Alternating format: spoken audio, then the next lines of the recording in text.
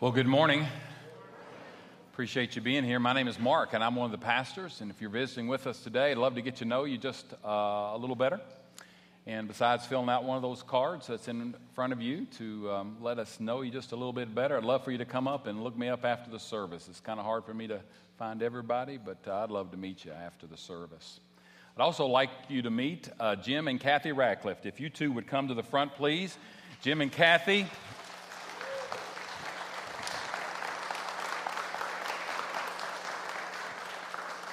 Jim and Kathy are our missionaries in Papua New Guinea, and this is their home church, and they make their way back here as often as they can. And I've just asked Jim and Kathy if they bring greetings to their home church.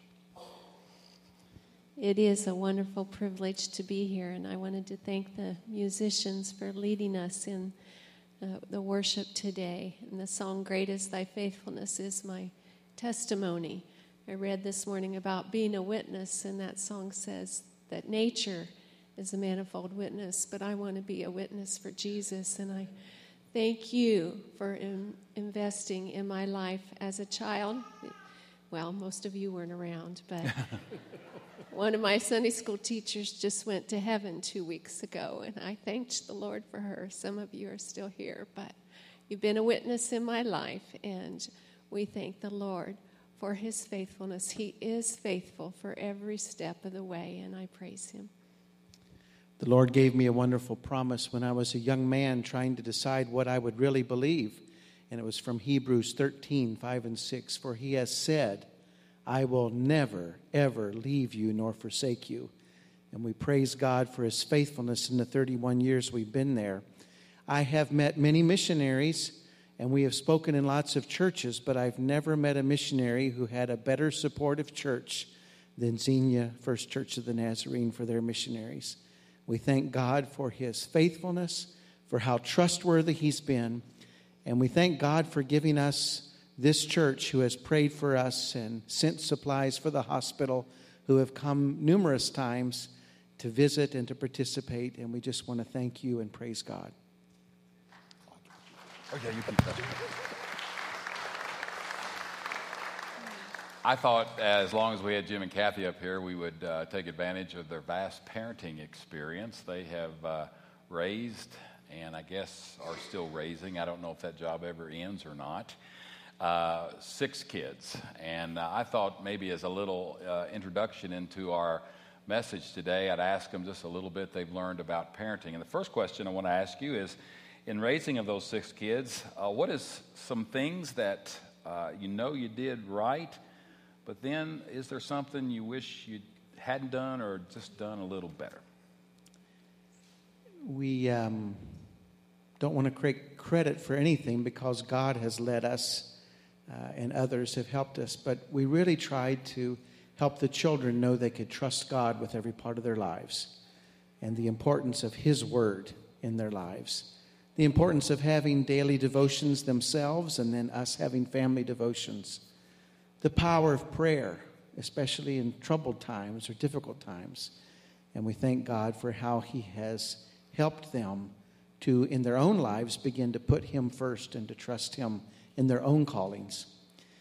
I personally wished I could undo some of the times where I, as a dad, overreacted very quickly to wrongdoing or bad attitudes, and tried to use my own power, kind of like a surgeon does at work, over the children. But I praise God that he gave me a loving, listening wife who could counteract that type of parenting with her own sweetness and prayers for the children. I was showing my mother and my brother and my nephew some pictures from Papua New Guinea, and I ended with a picture that I ended with last week of their 6 kids. And my brother I said, wow, 6 kids. And he said, look how good they look. I didn't know if he expected them to look frail or what, I don't know. But he goes, wow, man, 6 kids in Papua New Guinea. I guess there's some probably really good things about raising your kids in Papua New Guinea, and maybe some things that weren't so good. Would you share that? It's been wonderful to live in the community that we live in. The hospital is on a mission station, And now there probably are 1,000 people with all the children Right. on this mission station. It's a community of faith, and we hear our missionary family and our Papua New Guinean national family praying for that ministry to be anointed by the Holy Spirit. And there are people that come to our hospital that say, we can feel the Spirit of God when we come onto the station. And that's because there are many prayer warriors, and they've spoken into the lives of our children, and we praise the Lord for that. The opportunity that our children have seen in the hospital, and to see their dad not know what to do but turn to the Lord, has been a very positive thing when there's life and death situations. So it's been a wonderful community, and our kids have loved growing up there. I like the scripture Pastor Mark shared last week, Ephesians 3:20, how God is able to do immeasurably more than we ask or think. And our kids have seen that daily as God miraculously heals people and saves them and works miracles in our life and ministry. They've also had a chance to be a part of that ministry, and that's been a privilege to have our children along with us as missionaries. I think the difficult thing has been sometimes when they come back to the United States and try to fit in here and learn to drive on these roads and learn the political systems here.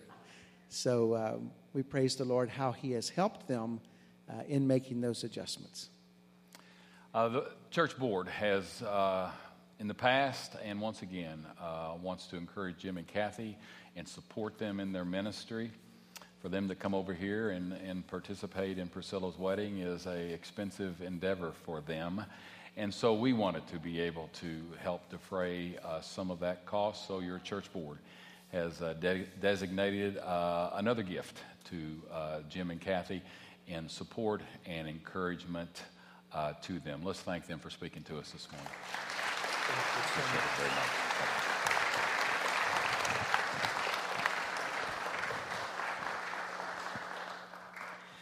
I heard Jim speak several years ago. I was new on the district, so it could have been back in 04, 05, I don't remember. But he was telling some of his missionary stories, and he was telling a story, and I don't remember anything about the story other than they needed some medicine for this patient. And he grabbed the medicine, he noticed that the medicine was expired, out of date, and he said, well, you know, the Lord can make out-of-date medicine work. And they paused right there and prayed and administered that medication. For some reason, of all the things that I've heard Jim say, and that has stuck with me, of the faith and the trust and the reliance and the dependence upon God in His practice, and I respect and I appreciate that very much. The name of the series is Family Vacation, and 2 weeks ago, Pastor Nathan started, and he said the destination is love. And what God wants out of us, if you look at all the scriptures, is love. And it says it very plainly in many places. In Galatians chapter 5, verse 14, it says it pretty succinctly, the entire law. And for those of you that may be kind of new to the Bible, when the Bible refers to the law, it refers to all the Old Testament thou shalt and thou shalt nots. That's referred to as the Old Testament law. It said all the law is fulfilled in keeping this one command: love your neighbor as yourself. And all those 600 and some odd laws in the Old Testament, the Apostle Paul said, can be boiled down to love. And all the thou shalts, do this, don't do this, eat this, don't eat this, can all be boiled down to loving. And when Jesus was asked a question about what the number one priority is and what's the most important law and what's the big deal, he replied in Matthew chapter 22 this way. Someone asked, teacher, which is the greatest commandment of the law? And Jesus replied, love the Lord your God with all your heart, with all your soul, with all your mind. This is the first and the greatest commandment. And the second is like it: love your neighbor as yourself. All the law and the prophets, Old Testament law and the prophets, hang on these two commandments. And I think all of us would understand what does God require of us, and He requires love. But you know, love is a really weird word. It's just an odd word, because I love my spouse, but I love Oreos too. And I use the same exact word to describe that. I love my kids, but I love Ohio State football. And I use the same exact word. And that word is acceptable. That's not a poor usage of that word. I love God, but I love my new cell phone too. It's a weird word because we use it so many ways. At least the Bible has 3 different words for love that gets translated usually in 3 different ways. We have one word to describe everything from my feelings for my new car to my feelings for my mother. And that's really odd. And that makes the word almost meaningless. Because if it means a feeling I have for my mother and then a feeling I have for a new car, if it means feelings I have for my spouse and feelings I have for Oreo cookies, that's just weird. How in the world do you know what that word means? And we just have people all the time say, well, we just need to go love. We just need to love. We need to join hands and be the world and love the world and all that kind of stuff. I don't know what the word means.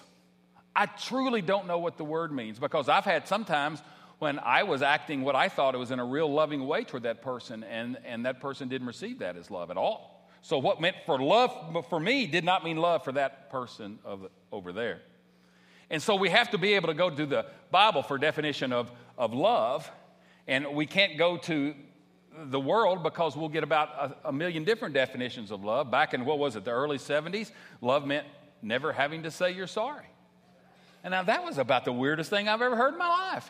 But everybody their knees just went so love means never having to say you're sorry. Well, my wife demands that I say sorry.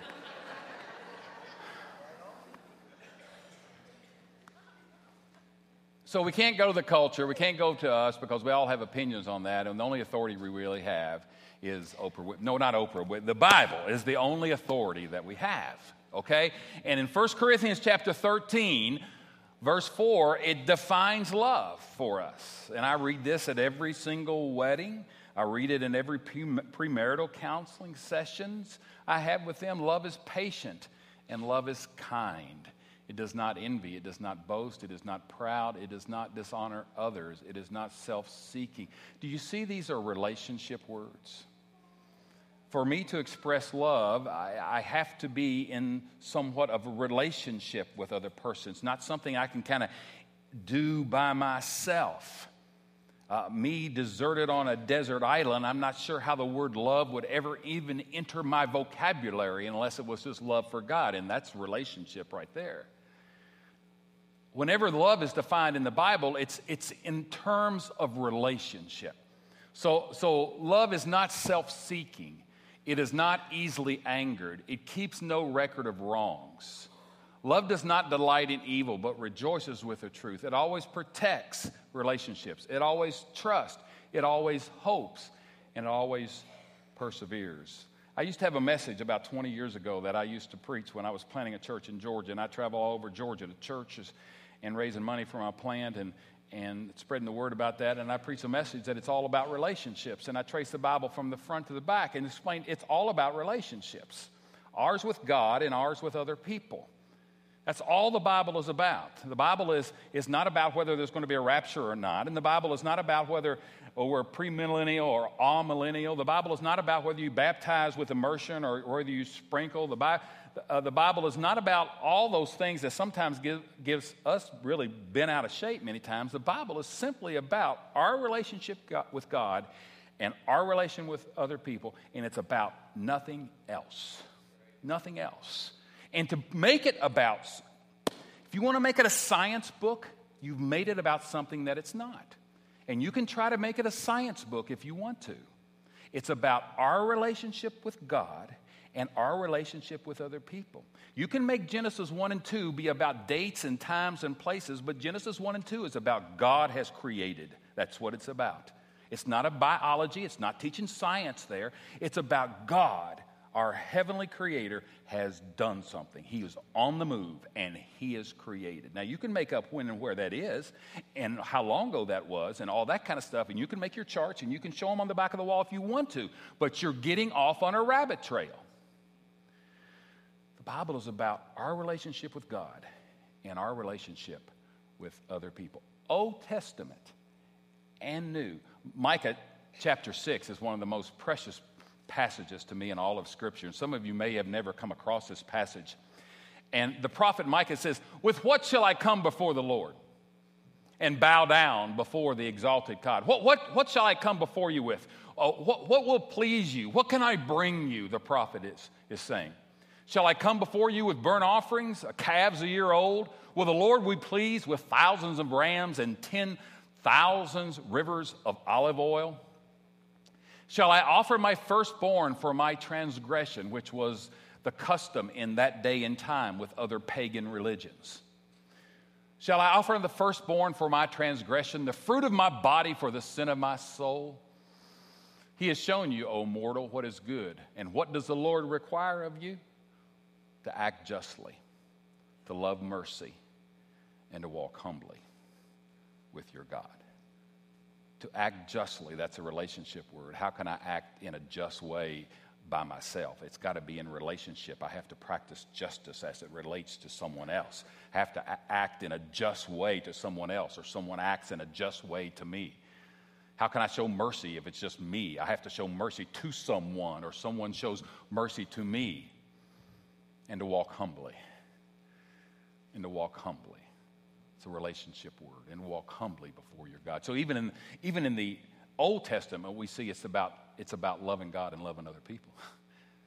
It's about loving God and loving your neighbor as yourself. It's all about relationships. And how is it that we define love? If the destination of our family vacation is love, how is it we define love?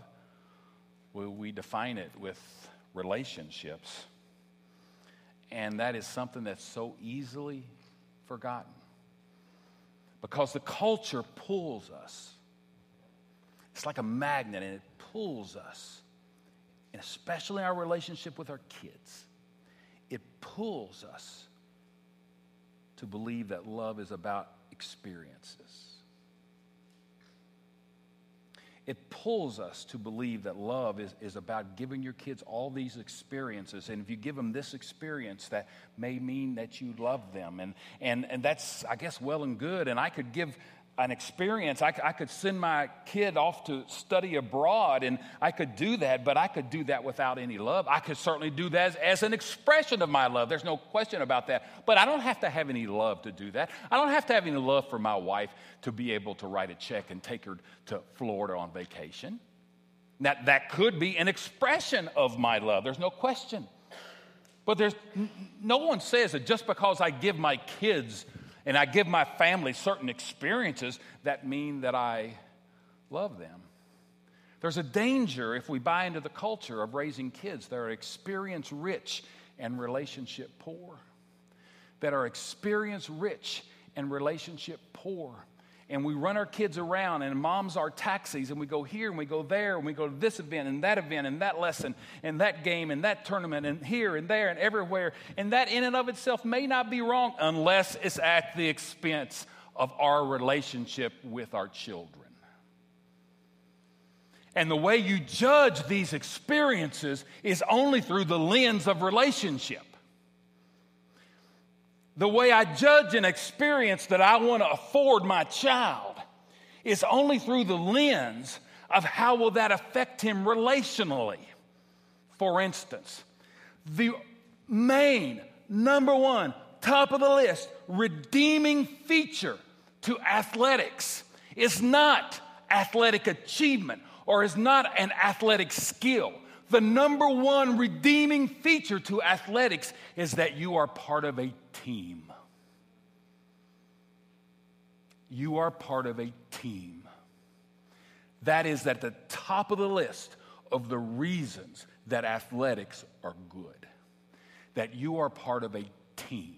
And you have to rely on other people, and other people have to rely on you. And you have to count on other people doing their job, and other people have to count on you doing their job. And you have to realize that you're not in the spotlight all the time because they get to be in the spotlight all the time. And you have to sit on the bench sometimes when someone else gets to play sometimes. And that is relationship type of stuff. I hope your son gets a scholarship to college. But if he does, he's one of the 6 out of 100 high school seniors that will. I hope your son, because of his great athletic achievement, or your daughter, because of her great athletic achievement, gets to make a living at athletics. But if it's true, he'll be 1 out of 10,000 high school seniors that make a living at their sport. Why do we think athletics are good? Because the experience is looked through the lens of relationship, and the being on a team is a good thing. Now, if your child is not athletically prone, you still want them to be on a team, don't you? Because you want them to be in the band, or you want them to be in chorus, or you want them to be in Boy Scouts. Why do you want them to be in all those things? For the relational components and the relational lessons that are learned in all of that, just like learned on a team. Be careful as you're trying to do right by your children that you don't make them experience rich and relationship poor, because the success of your son, the success of your daughter, the success of your grandson, the success of your granddaughter is not going to be viewed through an experience. It's going to be viewed through the lens of how can they have and maintain healthy relationships in their life. That's how their success will be determined. And your son or your daughter may have great experiences in college and learn a great skill and go off to medical school and be a great surgeon, all of that, but their family is just falling apart and you wouldn't call them a success. Because success is not deemed on skill. It's deemed on how well we have, can keep and maintain relationships. And they need to be able to learn that in the home. The destination is love. And love is defined as relationships. Because it's all about relationships. Ours with God and ours with other people. And as you love your children, it's those relationship things that they will remember. There are 3 very important relationships that your children need to have. And it's one with their parents, and one with their friends, and one with God. And I put them in that order. Because you know that statistics tells us, and experience tells us, that if a child does not have healthy, good relationship with a mom and dad that points them toward Christ and has friends who are supportive of that, they may not walk with Jesus. The vast majority of all of you who came to Christ came so because you were raised in a Christian home. Not every one of you. Not every one of you. But the number one way that people come into the Christian life is not at an altar of prayer at a church. It's not at a Billy Graham crusade. It's not at a youth group. It's because mom and dad pointed the way. And a good, healthy relationship with mom and dad, and good, healthy relationships with friends that are supportive of what goes on in the home may point that child toward Jesus Christ. May influence that child toward Jesus Christ. Because influence is really what you're after, is it not? Influence with your child is really what you want to have. Influence with your child. And the amount of influence that you have is a direct correlation to how healthy your relationship is with your child. The amount of influence that you have is an absolute direct correlation to the amount of influence you have with your child. I got a phone call Friday night from somebody on the district that wanted me, by district I mean our district of Nazarene churches, that wanted me to make a phone call to another person on the district. And I said, man, why don't you just call him? He goes, no, Mark. He said, it'll mean more from you. He said, you're friends with him. I don't really have a relationship with him. What was he saying? Mark, you have influence with him because you know him and you're in a relationship with him. I don't have influence. I don't know him. I know who he is. Hey, you. Hey, how you doing? But with relationship comes influence. And what you want is influence with your children. I'm trying to tell you this morning that what Nathan told you 2 weeks ago, that the destination is love. But love is a weird word. It's so generic, it doesn't really mean anything. And the biblical understanding of love is all in terms of relationship. It's not giving your kids experience, and there's nothing wrong with giving your kids experiences. But it's always spoken of in the terms of relationship. And when you have a relationship with your child, you have influence with your child. And influence is what some of you now desperately wish you had.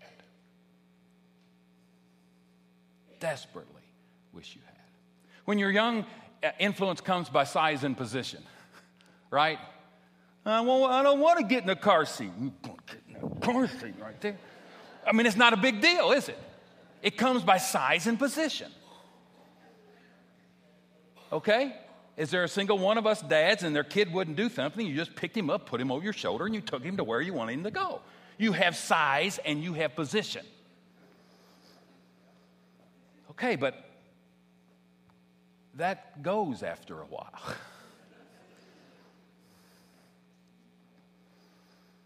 And you no longer have size and you no longer have position.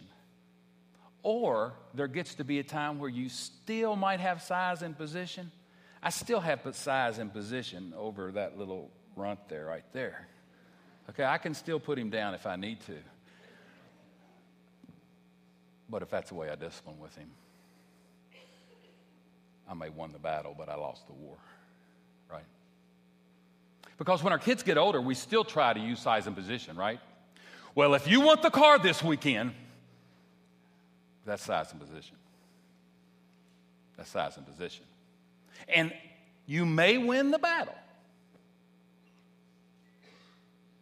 but you'll lose the war in the long run. And there's got to be some time in your parental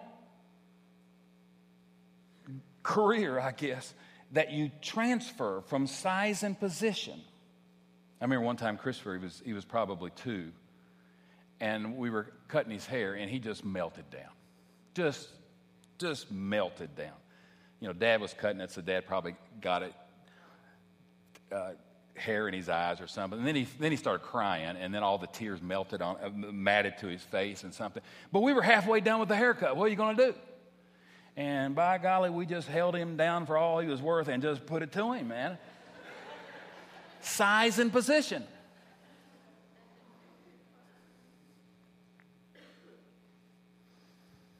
But there must be a time that we transition from that.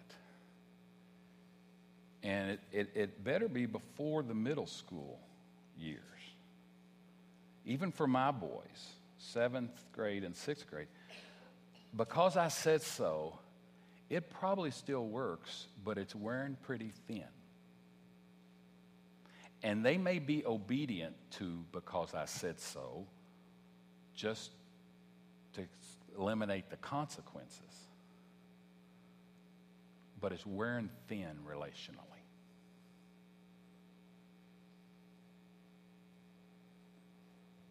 Destination is love. No one doubts that.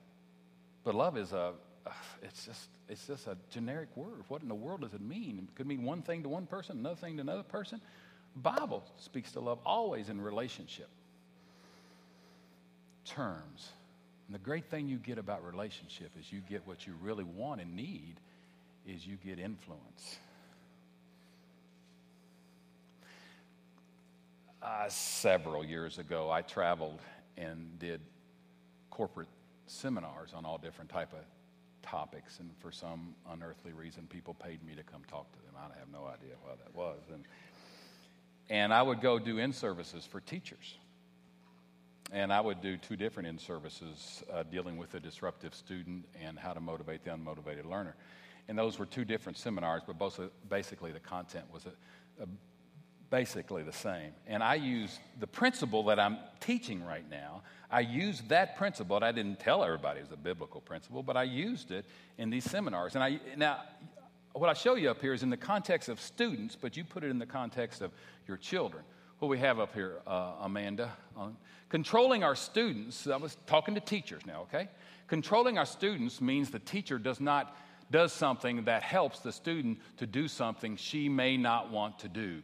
Controlling is kind of size and position. The teacher has some control because she can send them to the principal's office, she can send them to in-school suspension, she can send an email home. So there is some size and position that a teacher has, okay? And that's controlling the students. And I was trying to tell the teachers, what you don't want to do is control the students, because that is trying to motivate through size and position, and that wears really thin. So controlling the students means you get the student to do something the student may not want to do. But when you can influence a student, that means the teacher does something that helps the student to want to do something. Now, wow, now you're teaching. And that's what the best teachers do. And it's certainly not easy. But when you have such a relationship with your students that they want to do something for you, now you got a good classroom. And I'd have some teachers look at me all cockeyed on this, because the thing we learned when we went to teacher school is you don't smile before Christmas. I mean, literally. That's what they taught you. Don't smile before Christmas, because the kids will take advantage of you. And here I come in teaching something completely different. This is how you get students to behave. And this is how you get students to grow up. If you're always controlling your students' size and position, you're leaving your students in an immature position, and you're motivating them from an immature place. The same thing would go with parents. And I would also say, the next slide up here, Amanda, says the teachers can't control their students. You have control over no one on the face of this earth but you. Zero. You have control over no one on the face of this earth. You really don't. And the sooner you admit that, the happier you'll be. Okay? As soon as you admit you don't have control over your husband or your wife, the happier you'll be. You've got control over one person, and that's yourself. And we can possibly, as teachers or parents, act and react in such a way that will influence students' behavior. Influence your children's behavior. That you're in such a relationship with them, they love you, they don't want to disappoint you, and they want to do what you say because you're in relationship with them. A whole lot easier preached than done. But it's the prescription. It's the prescription for love. It's the prescription for kids that come back home once they're 30 and 40 and 50 years old. It's the prescription for kids who ask you your opinion of this person they want to marry because you have influence with them.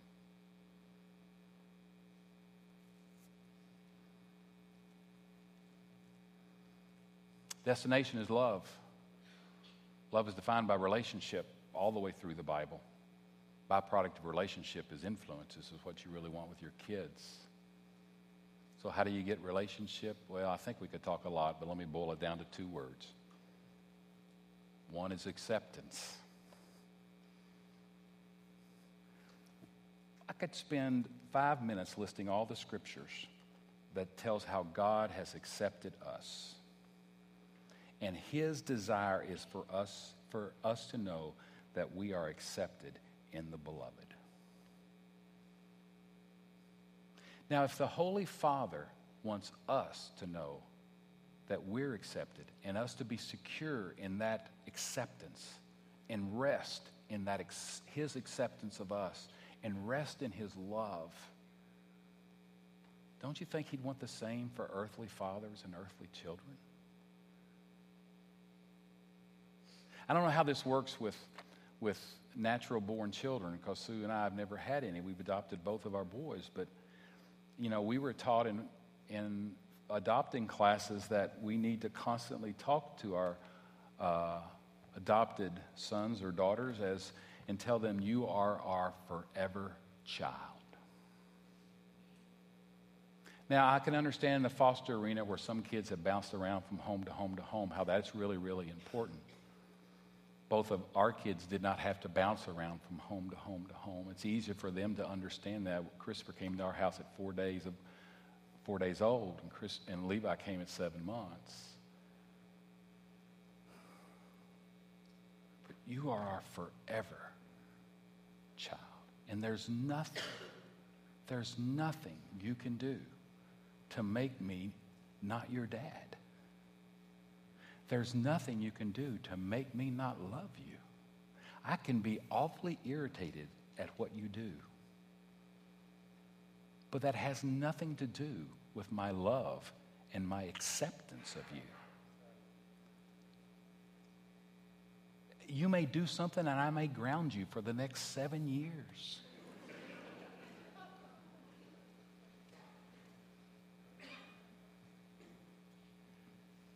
But you're mine.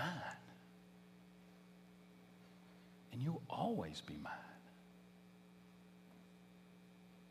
And this will always be your home, although I hope you leave one day.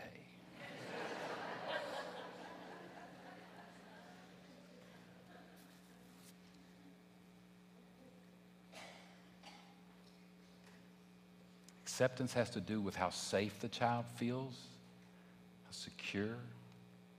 One thing I tell my boys, I say, I will always be married to your mother. And I know that half of your kids are divorced, your friends are divorced. I will always be married to your mother. Because they need to feel accepted and safe.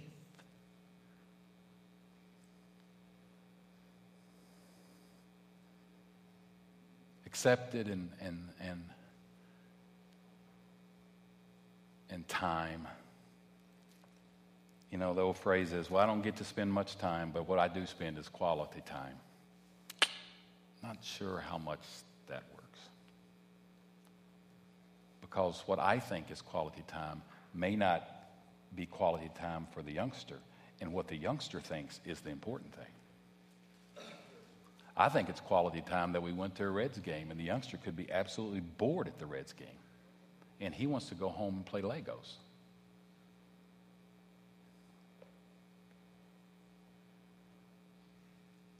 Time.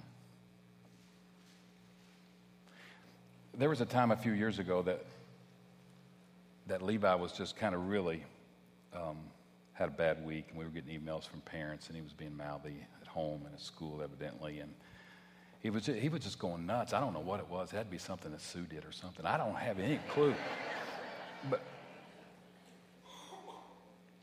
But on Friday of that week, my response, I had to fight the natural. The natural was to put him in his room and tell him that he's not going to see daylight for quite some time. That was what I wanted to do in the natural. But I tried to practice what I preach. And Friday, I drove him, just me and him. We went to Columbus and spent the weekend in Columbus. And we did Levi things because there was something wrong with the relationship. And I needed to get closer.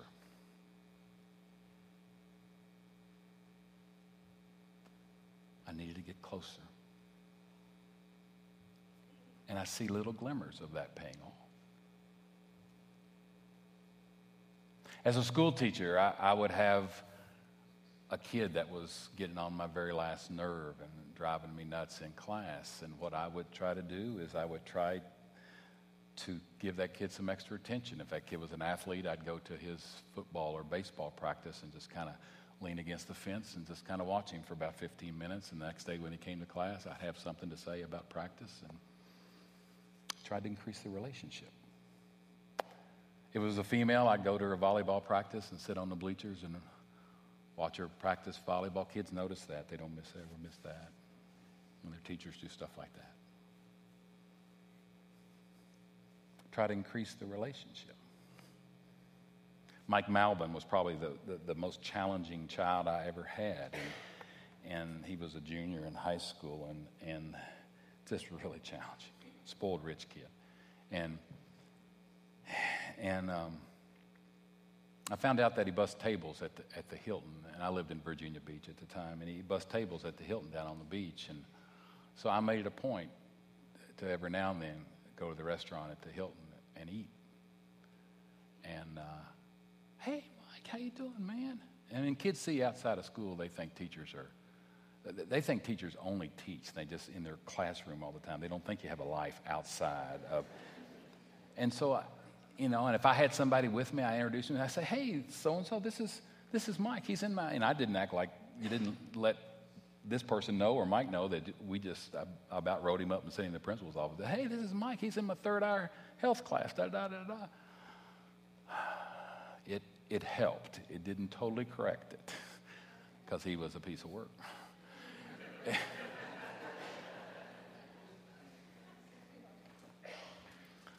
What I'm trying to tell you is that relationship is acceptance in time. It's a lot of different things, but I don't have time to go into all of them. Destination is love. What in the world does love mean? I only know what the Bible says. I really don't. It's relational. It's just relational words, getting close. It's getting close. Byproduct of that is you have influence, which is what you want, parents. And the way you have relationship is acceptance and time, at least those two ways, many others. Jesus came and died on the cross, and Jesus died on the cross not so we can just go to heaven. It's so, the Bible says, so we can be adopted children of God. So that we can enter into the family. The Bible says Jesus is our elder brother,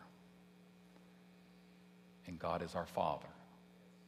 All family language, all relationship language. You don't see too much in the New Testament. You don't see too much language of God's kingship like you do in the Old Testament. God is the judge like you do in the Old Testament. He is a king, he is a judge. But it's the New Testament that boils down the fact that he's Abba Father. Abba Father. And Jesus came to die, not so we would just be righteous, made righteous by the blood of Jesus, which is we are, but so that we could be children. The Bible says we're heirs of God and co-heirs with Jesus Christ. Maxie Dunham, my seminary president at Asbury, says you got to believe what the Bible says about you no matter how good it is.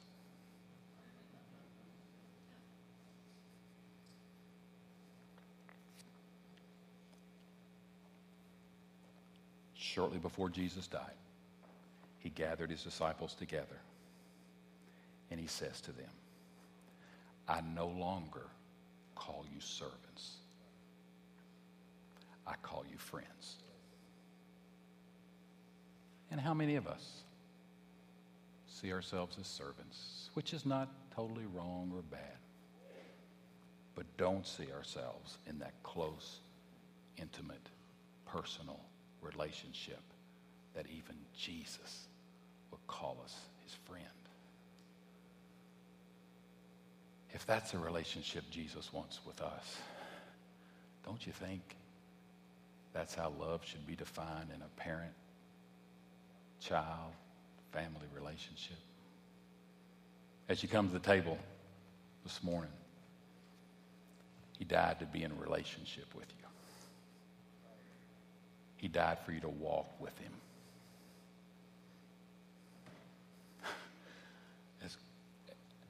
He wants to be your friend. That close, that personal. Father,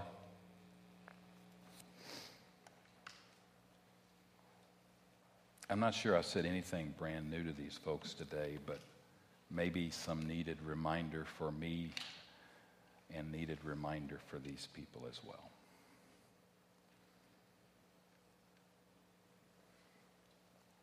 I pray that you would take these words that I've spoken this morning. I claim your promise that they will not come back void, but accomplish the purpose that you've had for them. Help us during this time of communion, which is a relationship word in and of itself. We pray these things in the name of our Savior, the name of our elder brother, the name of our friend, Jesus. Amen.